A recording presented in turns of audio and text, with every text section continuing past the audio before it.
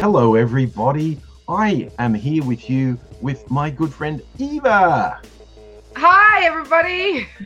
So long-term Angry Aussie viewers will remember Eva. We made heaps and heaps of videos talking about relationships, life, love, sex, all those good things. All the fun things. And then Eva ran away to Queensland. Yes, Eva regrets running away to Queensland, but Eva is stuck here in Queensland, so hello via video. But it took us way too long to just twig, oh, we have internet technology. I know. We can do stuff. We're very terrible at this. I'm so technophobic that I'm not good at this stuff. And I'm like, well, now that I'm here in redneck isolation, I guess that's my life over. And I forget about the sort of stuff that we can do via internets and you know, whiz-bang technology of the future. Yeah, so we thought we'd get together again because we missed doing it. And among many other exciting things, since Eva last appeared on the Angry Aussie YouTube channel, published a book. I did. Oh my gosh, that's one of the best things actually about moving to redneck isolation is I had a lot of time on my own to finish this book that I'd been writing all the time that we had been chatting and doing our videos. I'd been writing this book while I was at uni, and I finally got it finished about 2 years ago, and it's done and it's great. And hang on, let me show you. It's here and shiny and has pages and pictures, and it's really exciting. Just put it up there. Hang on. Oh, I'm so bad at technology. Up is down and down is up. There we go. And for people listening to audio only, it's called the Teen Girl Guide to Getting Off. That's not even a tongue twister. Why couldn't I say it? A Teen Girl's Guide to Getting Off. There's a bit of innuendo there about tongue twisters as well, I think. But yes, there is. Look, there's a chapter about tongue stuff in there, so you know you're not totally wrong. What I love about the whole angle with writing the book is that I think I've had in conversations with you and others over the year that the overwhelming majority of school-based sex education is shit. Yeah, it is. Like, you know, you get these little pockets of these fantastic teachers that are sort of defying the curriculum or defying the community kind of outcry and do some fantastic things, but it's very rare, and that's mainly in places like Victoria where you do have rather progressive government, and most of the school programs are sort of set up for inclusion and things like that, whereas up here in Queensland we don't even have a standardized curriculum for sex education in Queensland. So if you don't want to teach it, you don't have to teach it. And so, and a lot of people don't really want to teach it, or it's sort of pushed aside to a science class for biology, or maybe a sort of, you know, your care classes in a little bit to do with, you know, STIs, or just say no, or, you know, condom education. But really there's a real huge lack. Even in Victoria, there's a huge lack of certain conversations that are being had in sex education, and I decided to start those conversations because I think they're important. Yeah, and because honestly, I feel like in the vast majority of jurisdictions around the world, if in a school setting you gave teenagers actual, real, useful, literal, factual, sexual advice, you'd end up in jail. Yeah, look, you really can, because I mean, there are certain things. I mean, even just the way that we describe women and women's bodies, for example, it's become eroticized and sexualized. So just saying the word vulva is almost pornographic in some places, where it's not. It's as pornographic as your elbow. It's just a body bit. And so the fact that certain language and certain anatomical factual scientific language is deemed obscene means that it's really tricky just for some science teacher, even just to talk about reproduction and penises and vaginas and ovum and testicles, can get the wrath of the church community or the sort of conservative community coming down on them for them teaching obscenity to children. And I'm not even talking about young kids. I mean, I think young kids should be having these lessons as well. But when I talk about teenage sex education, people get very twisted about it, you know, all about me trying to teach children about pornography. And I'm like, firstly, I'm not talking about children in that sense of, say, under 12 or 13. And secondly, these kids that I'm talking about, you're 13 and up, they've already seen porn. They've already, understand that there's shit out there that they can find that's boobs and butts and stuff that can be so confronting. And yet we're not allowed to teach them or talk to them about it for fear of warping them. And unfortunately, that's warping them even more because they have no tools to sort of understand what it is they're coming across. It's really tricky. It's really tricky. And so a lot of schools have their out of hours programs or opt-in sex education classes, which I think are great. And a lot of those have outside sex education companies that come in and teach. But the problem I find with that is with opt-in stuff, the kids that are going to get that permission from their parents are probably the kids that probably don't necessarily need that education because their parents are open-minded enough to kind of understand it's needed. So they're probably getting quite good information at home, or their parents are sourcing good information for them anyway. And the kids that really need it, they're not going to be allowed to sort of have that information given to them. So that's why I believe it needs to be part of that actual school curriculum, so that, just like we don't all want to learn trigonometry, but we bloody have to. Same with sex education. It's just it should be standard. Yeah, and that a prudery, for want of a better word, people saying don't say sex words to kids. You think the kids aren't getting that, like, constantly? Yeah, they already are. I mean, I get letters from teenagers from around sort of the age of, I haven't had much stuff from under 12 or 13, although I get parents messaging me of kids that age. But a lot of the questions I get from young women and men that are sort of in their sort of, mid-teens, 15, 16-ish, are ones that are either really simple to answer, just with actual language, things like young women not understanding they've got 2 holes down there. And I've been asked numerous times if, when you've got your period, do you need to take a tampon out to pee and things like that, because I just don't understand the way anatomy works. And at first I thought, the first time I got this question, I thought, is this a joke?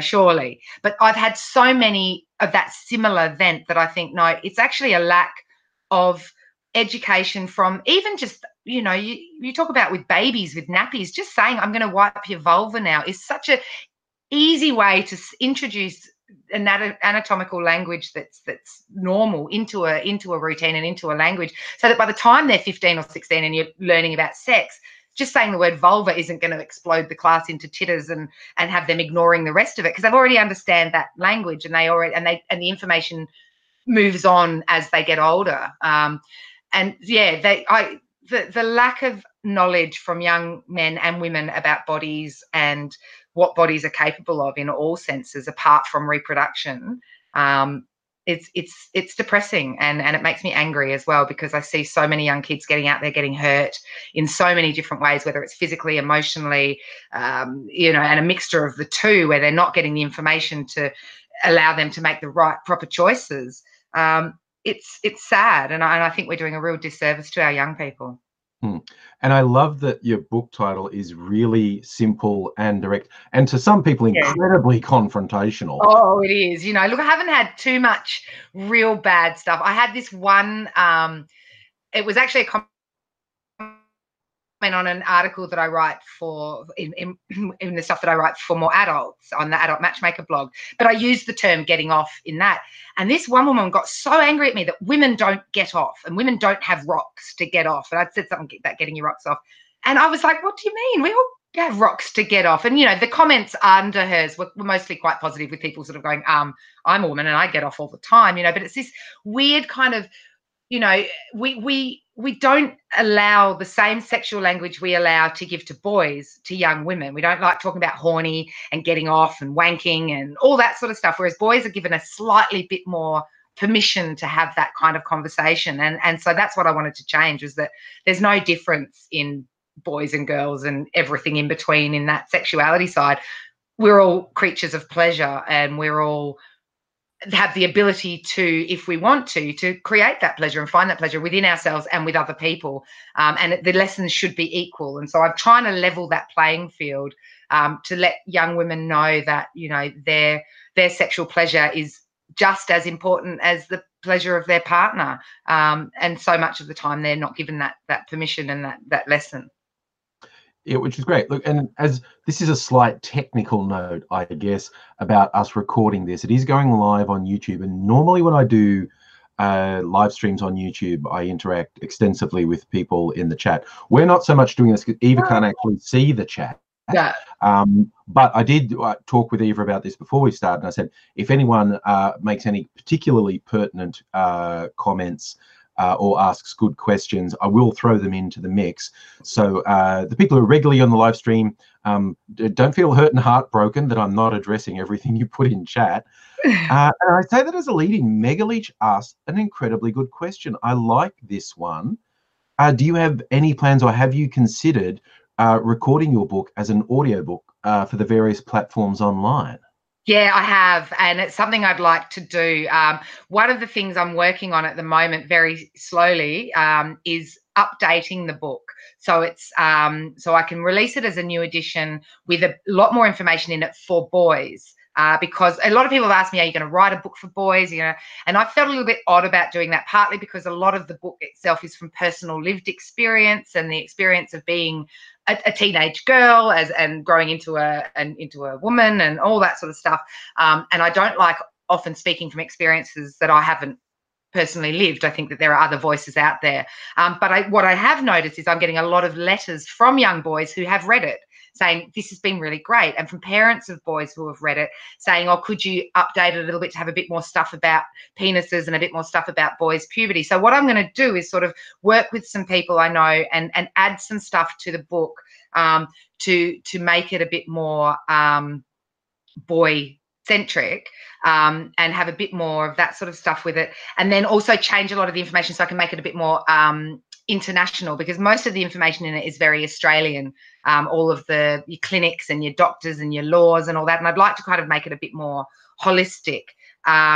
So what was the actual question? The question was just about making an audiobook. Oh, right, yes. And so that's right. And so with that, I'd like to take the new edition that I'm doing and do some video recordings and some audio recordings, because I do work with a lot of people with disabilities as well. And I know a lot of the vision impaired people would like a bit more of a sort of, you know, the ebook is good if you've got the e-readers and you've got the vision impairment that you can still see when you raise text big and all that. But if you've got, you know, a much stronger impairment that you can't see much at all, I'd like to be able to get that information out there to people of all abilities. So yes, I would love to do an audiobook. I don't know if I'd read it, but I would get somebody to, yeah, with a better voice than mine. Well, I think you'll find a lot of people liking your voice around the world. But I was thinking that essentially, like, well, when a book about sex and sexuality, and particularly aimed at the current edition aimed at teen girls, striking a balance between I'm going to sound clinical, I'm going to sound friendly, sound a little bit sexy when I I think generally that would be fun. I think I found the balance in the writing, you know, because I write very similar to how I speak. So there's a lot of fuck and there's a lot of shit and there's a lot of slang Aussie isms through it, because I'm a bit ochre and a bit bogan, and I don't feel like I would be as what's the word, as believable as me writing in a different kind of style. People who know me and who know my style can pick up words, articles that I've written that don't have my name on it. They'll send it to me, go, did you write this? This sounds like you. So I wanted to have that voice of kind of a bit like the cool older cousin at the sleepover that tells you all the stuff that your mum's not going to tell you, you know, like I don't want to come off as a know-it-all, and I don't want to come off as, you know, the embarrassing mother, which I tell you, my daughter really doesn't want to read my book. I'm the embarrassing mother. She's like, no, don't need to know, Mum. But, you know, I think, and that's something that I get a lot of the positive feedback about, is the language in it, is the fact that it's really accessible to both parents and teenagers.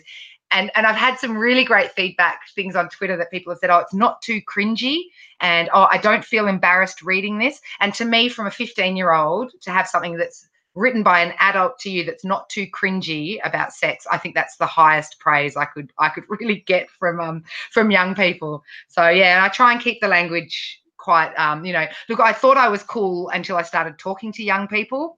I'm not as cool or as hip as I thought I actually was. So there's probably a lot of 90s slang in there that I think is really gnarly and rad, and the kids just look at and go, yeah, nah. But, you know, I've had some good some good responses to the way it's written.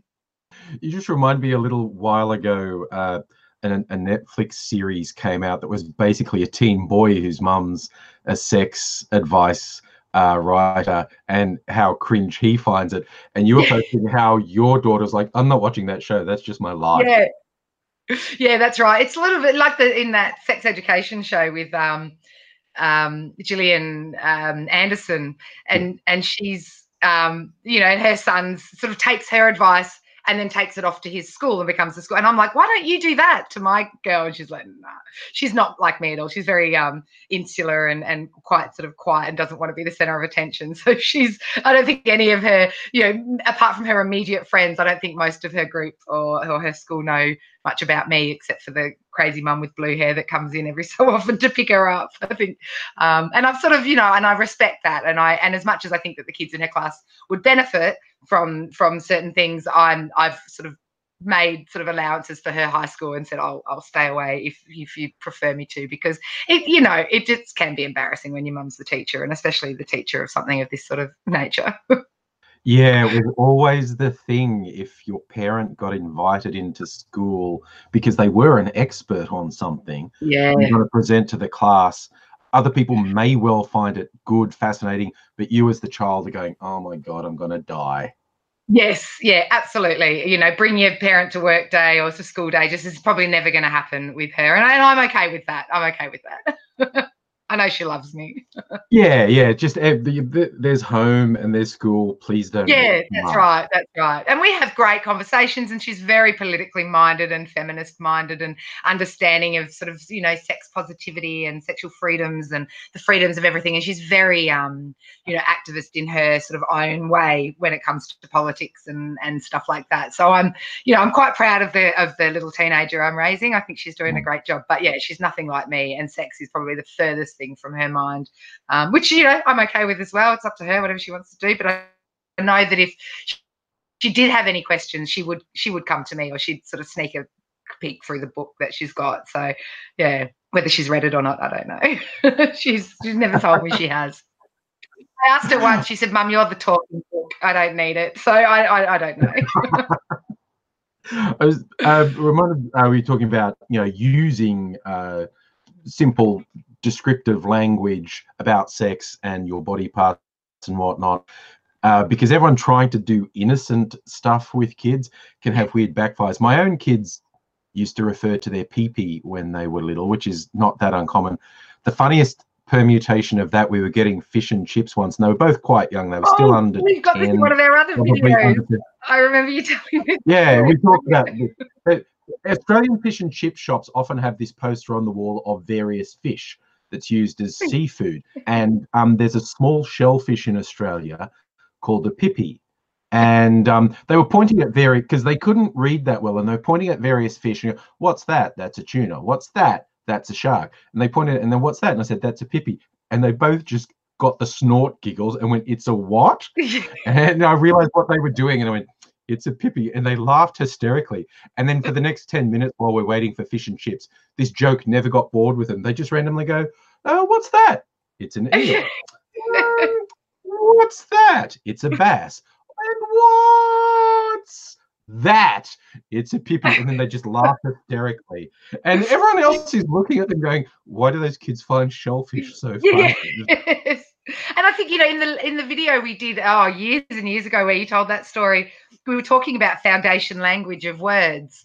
And that, you know, I was telling the story about the little girl that called her vulva or vagina a koala bear, because that's what she'd been told, and got into all sorts of, well, she didn't get into strife, but there was strife that came when she told a teacher that a young boy was trying to play with her koala bear, and the teacher had told her, well, it's nice to share your things, you know, as you know, that's what we do, as you know, and when it all finally kind of came out, it was not good. And where we talk about that foundation language, pee, wee, I don't have a problem with those sort of words for it, because they're commonly known. A lot of kids can't say, you know, gina is what most young girls will call a vagina, because they just can't get the whole word out, sort of thing. So, you know, I don't think there's a problem with that. And I also think, you know, that silliness about genitals it can be fun, you know, and I don't think, you know, we can all laugh at stuff like that. I think it's when it becomes rude in a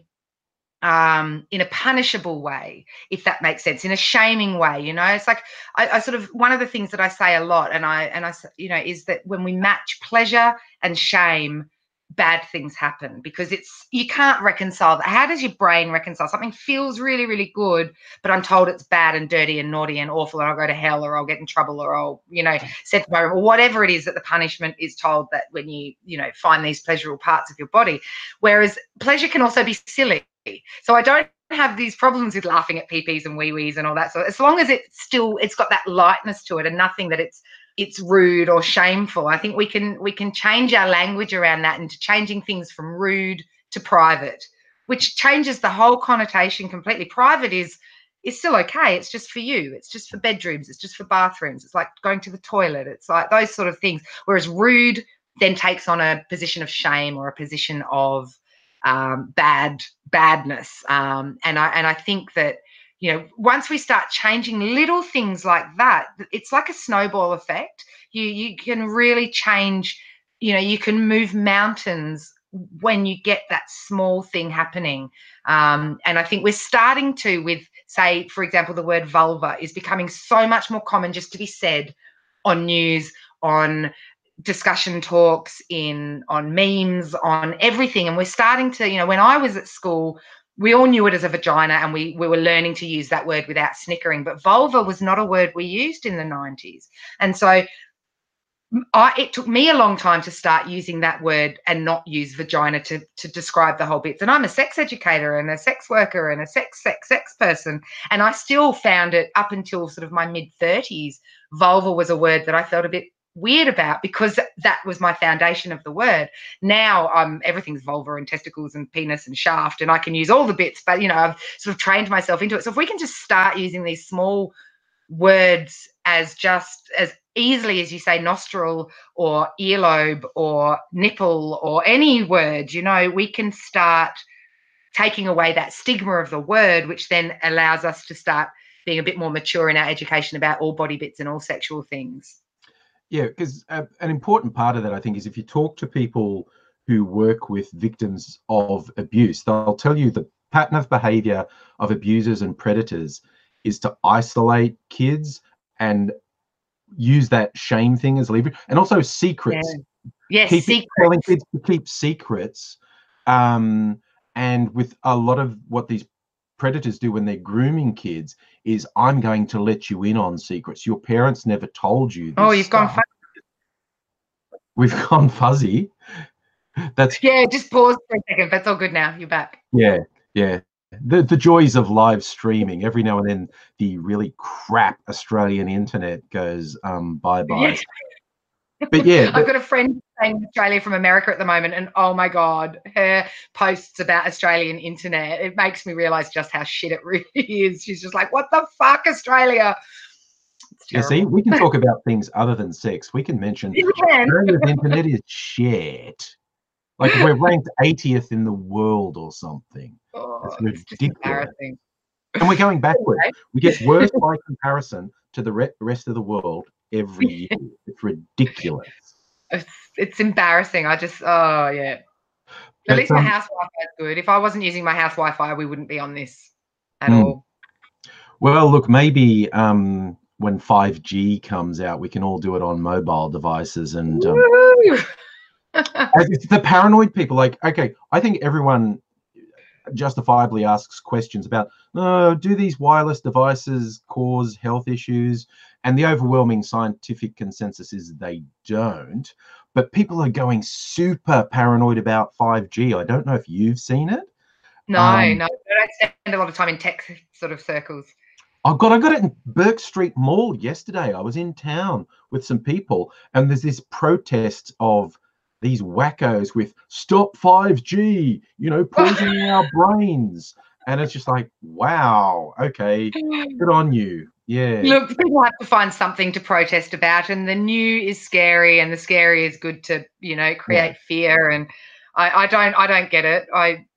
You know, and in some ways I'm like, you know what, I smoke, and I know how bad cigarettes are. So, and I still do that. So I'd probably, even if it was, you know, it's going to turn your ear into a green mutant, I'd be like, well, you know, match my hair. Yeah.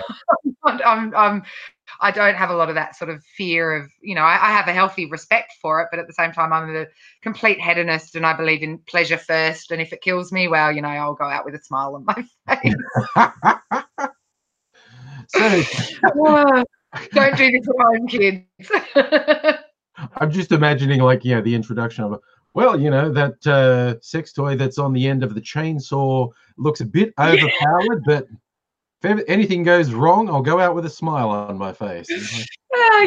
Within reasons. I'm pretty actually with sex toys. I take great because I've read too many horror stories about dangerous sex toy materials and people getting their bits, mangled and ruined in certain devices. And I'm quite I'm quite militant when it comes to sex toys. Actually, everything else, I'm like, take the drugs, smoke the weed, do the whatever, but no, only use silicone and only use certain brands. And I'm quite, but I think your bits are really, really important. And if you break them, you're in a world of hurt. And that's another good topic to talk about, actually, because that's something you have written about a lot, the relative quality of different sex toys. And this is, I think, another communication and don't get sucked into the shame idea thing, because in so many circles, the idea of openly acknowledging the use of sex toys is a bad thing, leads to people being at much higher risk of using products that they seriously shouldn't use. And though, it's really interesting is that shame swaps male and female depending on whether you're using a device. It's really interesting. So women and girls are often more accepted if they masturbate with a toy. Vibrators, conversations about vibrators and bullets and all that sort of stuff are a lot more open than just girls talking about wanking with their hands. Whereas with boys and men and that sort of thing, it's all, if you have to use a device, you're not a man enough, and we don't fleshlight. Well, I use my hand. I've got a pussy. I've got a all this sort of. It's sort of this odd swap over, I find, in conversations about sex toy use, is that it seems to be far more accepting or far more less shameful for women to use sex toys than it is for men. But overall masturbation, it's better, there's more shame put on women than men. It's weird, because I do write a lot about sex toys and I'm working in adult shops as well, noticing the difference in how men ask for sex toys and how women do. And men often come in with excuses. Oh, it's not that I really need it. It's not that I just, I We're having the occasional dropout with the want to try cock ring, but I don't need to. Difference there, and that's one thing I find. It's similar to porn, where women are paid more and given a lot more sort of respect and all that sort of stuff in porn circles than men are. It's one little thing in sex that's shifted, which is interesting to me. I think there's no shame in using a sex toy, no matter your gender or the bits that you're using it with. But yeah, it's definitely something I've noticed over the sort of 20 years I've been in and out of shops. Yeah, absolutely. And it is interesting when you go like, okay, we look at society and 99% of things favor men and are validated if men do them and invalidated if it's something. Those aspects of sexuality are one of the things that tend to work in women's favor. Yeah. And look, it's probably similar to do with the whole idea, like how lesbians are a bit more accepted than gay people because it turns men on or whatever. And I think that might be part of it. Whereas if like men will see women using a sex toy as kind of a performance for him rather than anything for her, which I think is, and it's bullshit and it's not, it's definitely for her. But I think that mindset probably has a bit to do with it. Whereas men wanking with a device, it's not as performative for women. I mean, I quite enjoy watching it. That's me, and I think, and we haven't had that. Oh, and a lot of women do actually. It's not that I'm saying it's just me because I'm weird. It's more that that's become the accepted thing. You watch women play with toys and men fuck, but they masturbate in private, and I think that's. It still falls into that whole sexist, misogynistic, patriarchal kind of thing, but it kind of favors women's pleasure. So, I'll allow it, or at least I won't be too shitty at it, because I think, when it comes to women's pleasure, so much of it is quashed and put aside and made out to be, you know, a lie or something shameful. And women are only having sex because it pleases men rather than the fact that it's for them. Yeah. That's, you know, going back circle to the book, that's partly what my whole shtick in the book is about, is that sex is not something that is done to you as a girl or a woman. Sex is something you are a part of.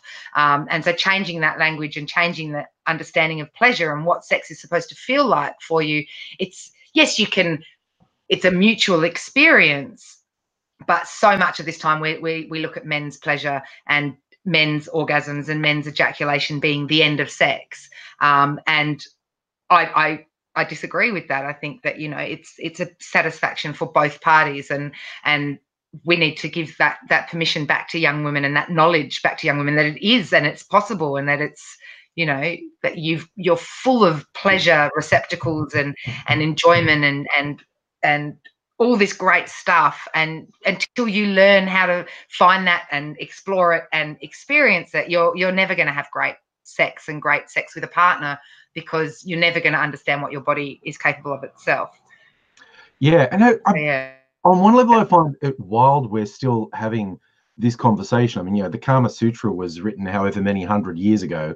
Some hippie wrote The Joy of Sex in the 70s. Like 2 AD or 2 BC or something. I was just writing about it the other day. The number 2 came into it. So it's ancient. It is so old. And it's, yeah, focus is on both pleasure of both or all participants of the encounter. And yet some people still regard it as a radical thing. You've written a book that's specifically about understanding the pleasure side of sex. And as you say, it's something you do, not something that's done to you.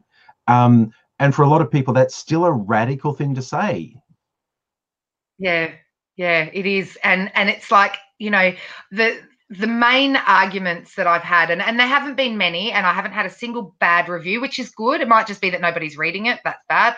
But I think mainly I did a thing on SBS a while ago, actually, on the feed, and we're talking to young people about pornography. And the one, I got this Christian website wrote an article about it, about how this awful, crazy woman was trying to show children pornography and give young people vibrators. And that was, you know, going back to earlier when I was saying how people misuse the word children when I'm talking about sex and porn. They very much made it out to sound like I was trying to show gaping anal porn to 6-year-olds or something like that, which I'm really not. I don't even think you need to necessarily show pornography to be able to teach about it. You know, and I say that very specifically, but they kind of brushed over a lot of that stuff. And they all basically reckon that I'm just going to turn girls into sluts. And I'm like, well, A, no, because I don't believe that slut, A, is a bad thing, and that it's, you know, but B, they're already out there doing everything that you're telling me I'm going to be sending them out there to do. They're already out there having sex, having oral sex, experimenting with, you know, threesomes and all sorts of stuff, because these are the messages they're getting from their Tumblr blogs and from their Pornhubs and from all of this stuff that they see without any other proper sex education to go with it. And I'm like, you know, I'm not trying to encourage them to do anything other than be safe in the things they're already doing, and to enjoy themselves in the things they're already doing, because you're not going to stop young people having sex the same way you're never going to stop women having abortions, and you're never going to stop these things from happening. All you will do with banning these things is stop the safe practices of them.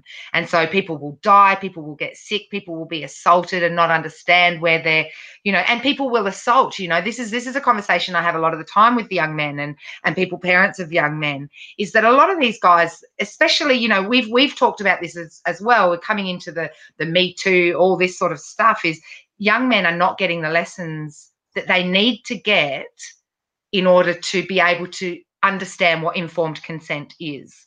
You know, so we're teaching all these young women stuff, and this is another reason I want to add stuff for boys into the book, is that, you know, I talk to my daughter about the lessons they get, and they get these great lessons on empowerment and Photoshop and the difference between reality and unreality and beauty and all this sort of stuff. And I said to her, oh, that's great. What are the boys doing? And she said, oh, I think they go to the library. for that period. I'm like, well, hang on, you can't teach one half of a lesson, you know.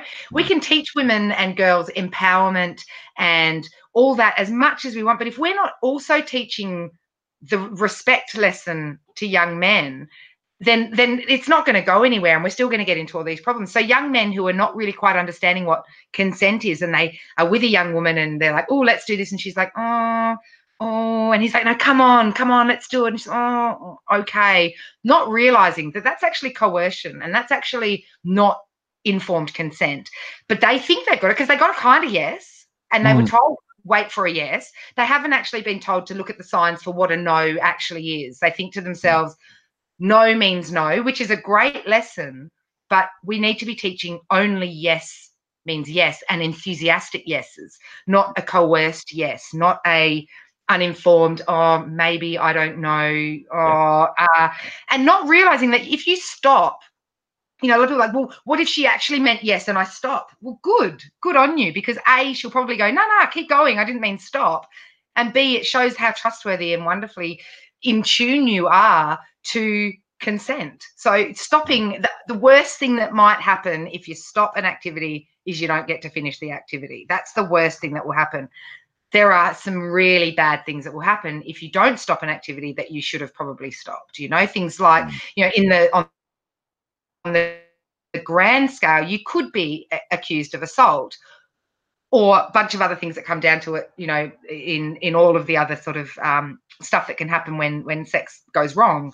And so these lessons in informed, enthusiastic consent, people get really offended when I say that as well. I've written so many articles about informed consent where men get very cross that I'm telling them that they can't have sex anymore. And I don't get that, because I'm not telling you, why would you want to have sex with someone who doesn't necessarily want to have sex with you? What if it's just about getting your end wet and getting off? Go have a wank, go buy a fleshlight, go and do something like that, because there is a whole other person involved in your decision making when it comes to sex. It's not just about your rocks and just about your pleasure. And so this idea that I'm kind of withholding their grand, you know, orgasm because I've told them to wait for somebody to say enthusiastically yes, I think you guys shouldn't be having sex in the first place.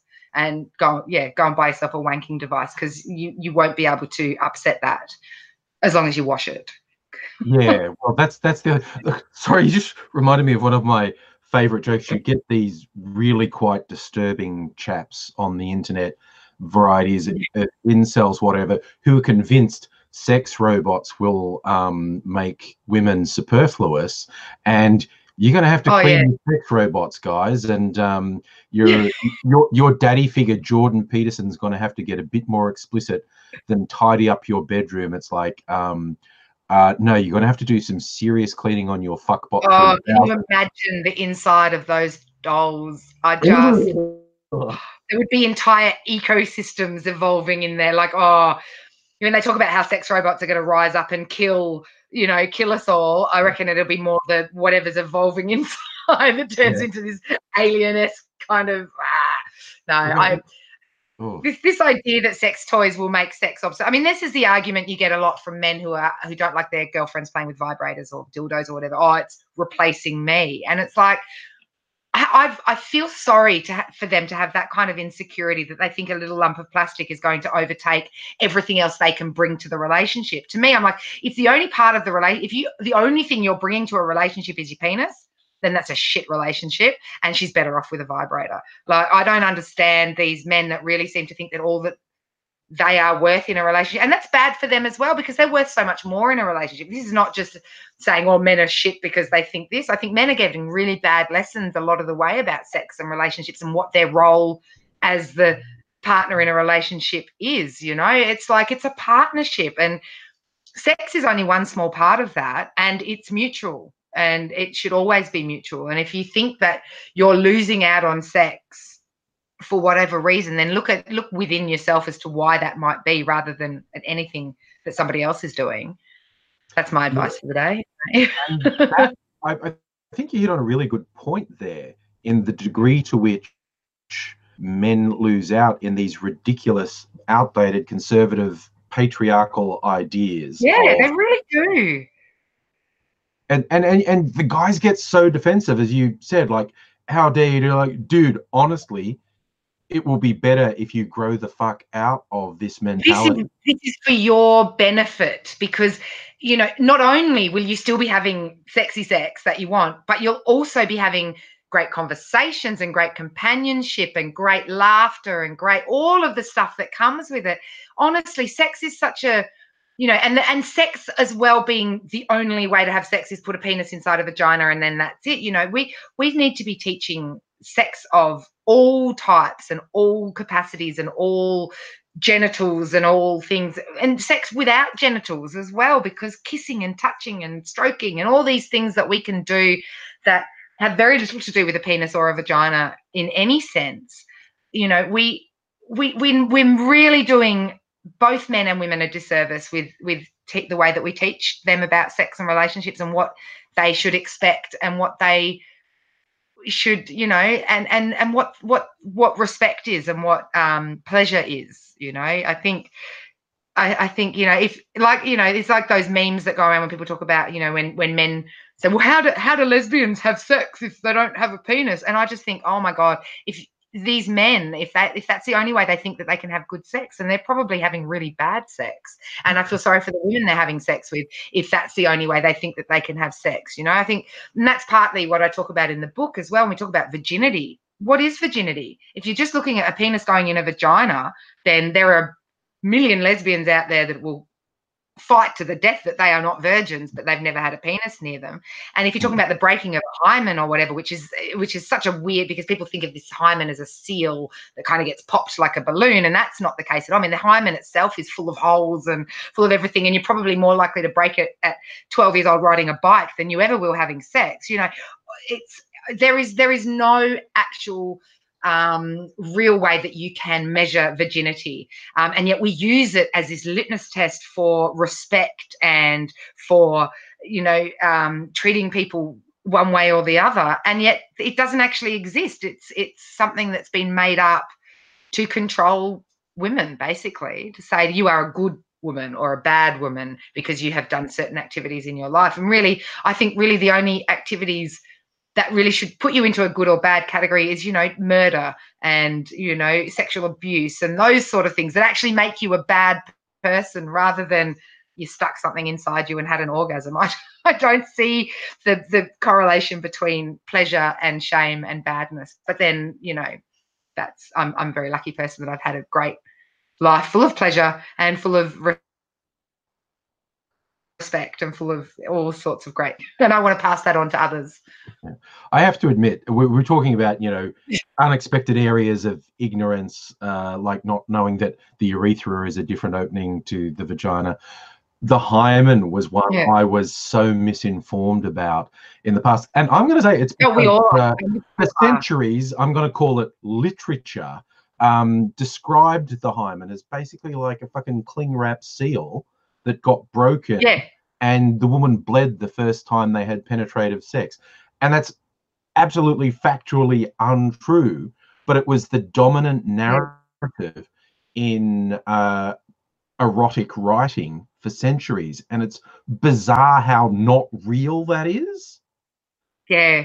Yeah, and it's a great measure of that. You know, it's like the holding up the sheet on the wedding night to show the blood to prove that your wife was a virgin, that they used to do back in the days, you know. And I just think, you know, there is so much misinformation about women's bodies and the way that they are that, no, we can't win, you know, because this, you know, the men in charge have been told, well, this is how it happens. And because for the majority, that's not how it happens. We're on the back foot from the start.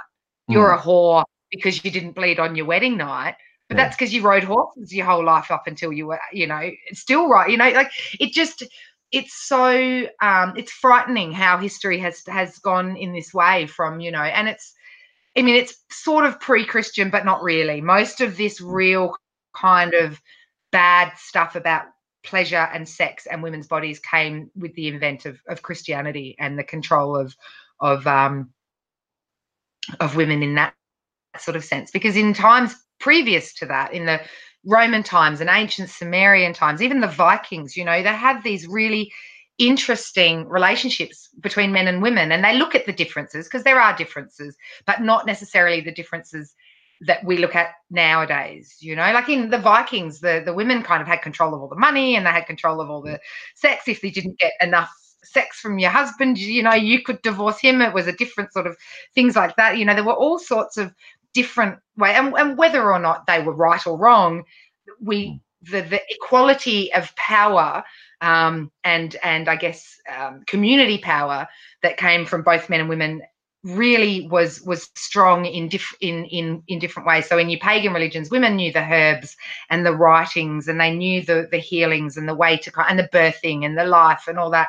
And yeah, men knew the hunting, and they knew the big strong stuff and all that, but there was an equality there, and there was a kind of balance there. Whereas as soon as you get these kind of Christian religions that come in and talk about the God and the power of one entity rather than nature, and rather than the balance of life itself as an earth thing, that's when you start having these real kind of controlling issues of women's bodies, and the fear of women's bodies, and the fear of women's intelligence, where it gets to the point where we start burning witches and locking women up in towers for knowing more about stuff than a man. And yeah, it's and we're thousands of years into that now, and it's taking a lot to extrapolate ourselves, and it's tricky, because we can't, you know, when you've got men in power like Donald Trump, you know, it's really hard, you know, to break down those barriers that we've been trying to fight for centuries, and these walls go suddenly back up again with men like him in power. And it's scary. Same with Scott Morrison here. You know, we all need a Jacinda and a Justin, I think, in our lives. And one day, hopefully, some of us will get it. Yeah, I mean, it was interesting. As soon as you brought up Vikings, you just had me thinking about the TV series Vikings. And every time I look up something that happens in that show, and I'm going, really? They're going, yes, the historical records say that. Whether it's fundamental stuff like when Ragnar led them to sack Paris, and I'm going, did that happen? And I looked it up. I go, yeah, Vikings led by a guy called Ragnar Lothbrok sacked Paris, and I had no idea.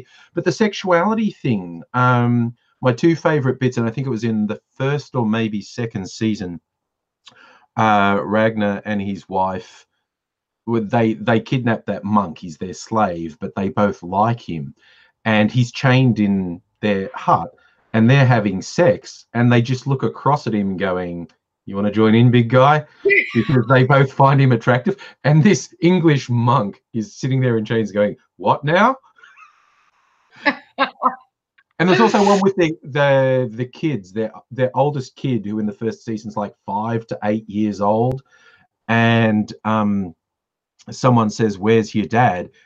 Where's your mum and dad? And he goes, they're having sex. Like the absolute lack of shame in it was and I looked it up, and they go like, no, according to the writings, that was Viking culture. And you know, the Romans were very similar in their sort of hedonistic ways of orgies and pleasure of food and pleasure of art and pleasure of music and pleasure of the body. You know, everything was sort of about the pleasure side of it. And I know, and I get it, you know, in a sort of broad sense with Christianity, if you create fear and shame, then you can control people. Fear of hell, we can tell you how to avoid hell, come to us. We can tell you how to avoid all these bad things that are going to happen to you. But how you convince an entire population of people that everything that feels good is actually bad for them, I will never understand how that kind of, you know, to me, I would have been right up there with the protests, like, no, but it feels good. And we've been doing it for centuries, and none of us have ever gone to hell. Like, I don't sort of, you know, that power of the word of God is something that I will never quite understand how it's, you know, permeated thousands and thousands of years of our history into such control over the human condition and what we can sort of do as humans and pleasurable creatures. You know, we're not allowed to eat to excess or drink to excess or fuck to excess or any of this, because it's bad in the name of God. And I just think, well, no, I think you know, there are you know, tenets and benefits to moderation, you know, in that sort of way. You don't want to drink too much or eat too much because you'll be sick or you'll, you know, whatever. But that denying oneself pleasure or punishing oneself for feeling pleasure, like some of those full on, you know, the the monks that whip themselves and wear chastity hooked devices with spikes inside them, for other, because they're punishing themselves for these thoughts of pleasure. God, that does warped things. No wonder the Catholic Church is so fucked up and so weird about sex and so horribly off when it comes to sex and sexuality and the things they do to little boys and all of this. I just think, oh my God, let your priests get married, let them be gay, let them have a wank, let them do whatever. You will probably have avoided centuries of rape and abuse. And even just, even if it's not sexual violence, the violence of beating up young children in orphanages and all that, I think because they were so denied their own pleasure and denied their own freedom to express that pents itself up and does weird things to people. And I think the Catholic Church is the biggest example of what repressed sexuality and what repressed pleasure does to a brain. Yeah, I think you're right. And just the denial when you were bringing up like Puritan religions. I remember reading, everyone's always talking about sleep patterns and what's healthy sleep. And I was reading this article that said, I think it was 1700s, 1800s, and they were talking about a particular part in America that traditionally people would actually wake up in the middle of the night, like it wasn't one long continuous sleep. And the way they phrased it is like, like a married couple would wake in the middle of the night for an hour or so, and they would pray. And I'm going, yeah, that's what happened. That's what happened. You woke up in the middle of the night. It's pitch dark. There's nothing to do. That's what I call talking to God too. Yeah. That type of praying. Oh God, oh Jesus, yes God, yes God. Yeah. It's horrible. The random denial of sexuality is really, really quite weird. Yeah, it is. And it comes down to control and fear mongering, and so you can keep people in their place. But I also think if people are having a good time and enjoying themselves, they're also willing to do other things. You know what I mean? Like this happy people. So you look at Richard Branson and the way he talks about how he runs businesses and the way that he, and when you talk about, the customer is always right, and he's like, no, your staff is what comes first, your people and the business, and you look after those people and the rest follows. And I think that's the same in sort of a broader sense of life. If people are happy and enjoying life and enjoying each other and respecting each other, well, there's going to be less tension and there's going to be less hate and there's going to be less bigotry and there's going to be less of all of that sort of stuff. And you see it in certain, looking at in the anthropological sense of humans and tribes and all that sort of stuff, and you see the cultures that were pardon me, that were big on sexual pleasure and celebrating that, and they're very peaceful tribes and they're very peaceful people and communities because they're too busy fucking and having fun and enjoying themselves to worry about taking over territory or fighting another tribe or something. And if they do have those conflicts, they usually were more to do with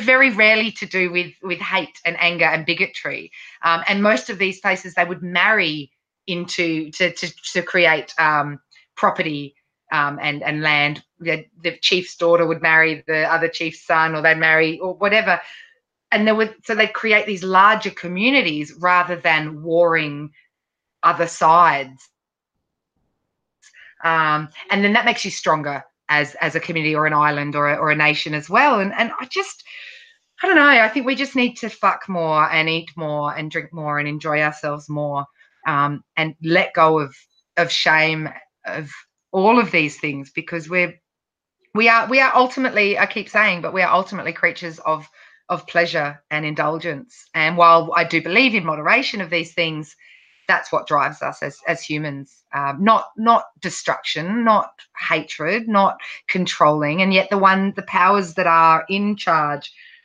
take their pleasure from controlling other people, and we have to live by their words of pleasure rather than our own kind of smaller bits of it, which is, orgasms and chocolate. Yeah, I mean, that's in 1984, the reason the party repressed sexuality and women were indoctrinated that the only time you have sex is out of duty to the party. And because I say, because after really good sex, you don't give a fuck about anything. And that's not the population the party wants in 1984.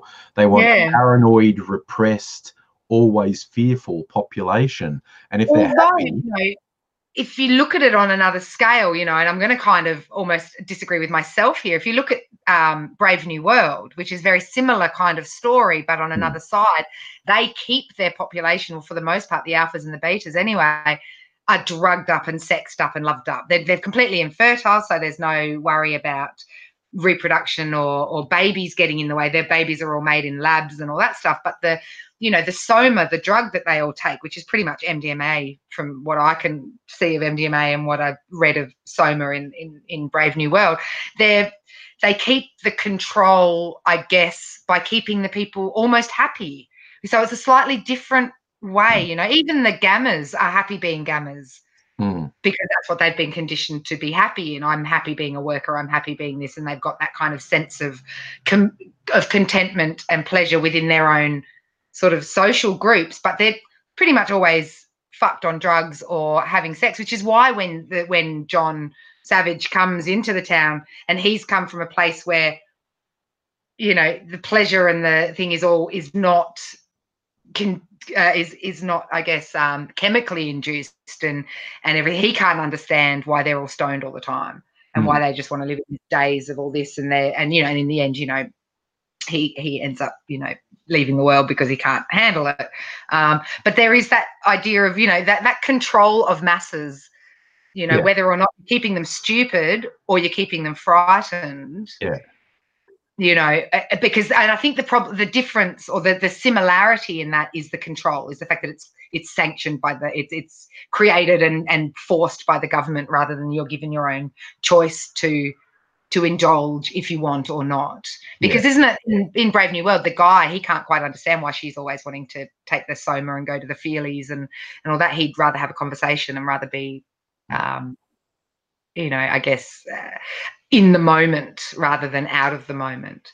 But yeah, control of the masses to keep them in line with what the government wants them to do is a big thing. Yeah, 1984 is controlled by repression, and Brave New World is controlled with distraction. A fake happiness and a fake fulfillment to keep the population placated. Yeah.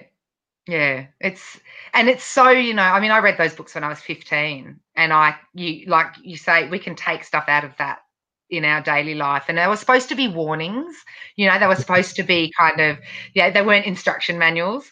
They were, hey, this could happen if we go in this way. And just, you look at Trump with his fake news and his, the censoring of certain news stories that come out of the world and all that sort of stuff in our own country, even in Australia, and the censoring of the stuff that's happening on Manus and Nauru with all the refugees out there that are sick and dying and being tortured, and we don't hear a word about it, about the major stuff. We only get the small sort of amount of it.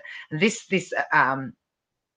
taking away our knowledge of what's going on in the world around us is this form of control of the masses. And we've kind of got a kind of blend of, we'll keep you happy and placated with your alcohol and your reality TV and all that, but we'll also repress you and not give you the proper news and not give you the proper stuff like they do in 84. And it's just, we have this odd dystopian future that we're living in that like little optimistic me in the 90s really didn't see coming. And I don't think a lot of us did. I think we really thought the future was going to be lovely in the 90s. And then I talked to my daughter about the conversations that her friends have in there. So she's grade 10. So she's in that kind of, social up and coming, young adults of the world. And they're very pessimistic about the future and about, whereas we all thought that we would have no wars and we would have no awful stuff happening, and we would be this great, free, wonderful country full of, love and everything. And then, John Howard kind of happened. and you know, the world got dark with 9/11 and things like that sort of stuff, and that was such a great excuse for the world governments to continue to oppress us. And I have great thoughts on 9/11. I won't go into them because I'm not totally, you know, jet fuel can't melt steel beams kind of person, but I'm definitely that was a very interesting timing of a world event that has created the world that we currently live in, with the controls that we have put on us as citizens and censorship and things like that. I think it's interesting. but don't go sending me conspiracy videos, please, because I'll go down the rabbit hole and I'll never come out. Okay, well, I think that's about an hour, which I think is a good length for our podcasting. So I'm going to end, I think, on a positive note, getting back to your book, because I did see Mega Leach ask, hey, a Teen Girl's Guide to Getting Off, how could somebody get maybe a signed copy of it? Well, you know, if you would really like a signed copy, the best thing to do would be to order one and then send it to me once you've received it. And you can order them off either Amazon. You can get them from my publisher at LaBouche Books or Trenwick House Publishing. But I'm quite happy to sign copies. I don't have a lot of copies on me, so I can't do the signing. Like, I don't get the orders myself. They get sent to the publisher and then the publisher sends them out. But I'm wondering, I might see if I can talk to the publisher about maybe me getting a bunch of signed copies that we could put a caveat on the, you know, a discount code or whatever, right, signed or something, and we can work out a way to get a signed copy to people, because I do get asked that a lot. And the way that we've been doing it so far is that people buy a copy and then email me. I send them my postal address and then they send it to me. I sign it and then send it back. It is a bit of a process, but it's a good way to get it. Or hopefully I'll be doing some more book readings and signings once the new edition hopefully comes out, once I get off my ass and finish it, and then you could always come along to one of those and I'd sign it as well. Yeah, so in terms of possibly coordinating that, you have a public page on Facebook as well? I do, yes. So there's two different ones. There's the actual book page, which is just a Teen Girl's Guide to Getting Off, and that's the one that's most active. And then there's my author page, which is Eva Sless, but I don't use that one as much because most of the stuff I do, I just put on Teen Girls. Okay, so just if you want to try and coordinate, so if you were to contact, if you want to coordinate, I'll get on the publisher this week and we'll work something out. Yeah, cool. Sorry. So yeah, just telling people if they want to coordinate with you, go to Facebook, look up Teen Girl's Guide to Getting Off, and look, I feel like we had exceptional fun chatting today, and we're going to do it again. Yeah, let's make this a regular thing, because I miss it and I miss you and I miss all of you guys listening and watching, and I still get the comments that you guys put on some of the videos that I've put on my YouTube, and I look through Andrew's feed quite a lot and see the stuff, and I'm like, oh, people still remember me, and that's really nice. So yeah, I'd love to do this more. Let's do it. Okay, so you will be hearing us again, and I hope you've enjoyed seeing or hearing us now, whichever medium you're enjoying this through, but for now we'll say goodbye to all you wonderful people. Bye. Thank you for listening, and we'll see you next time.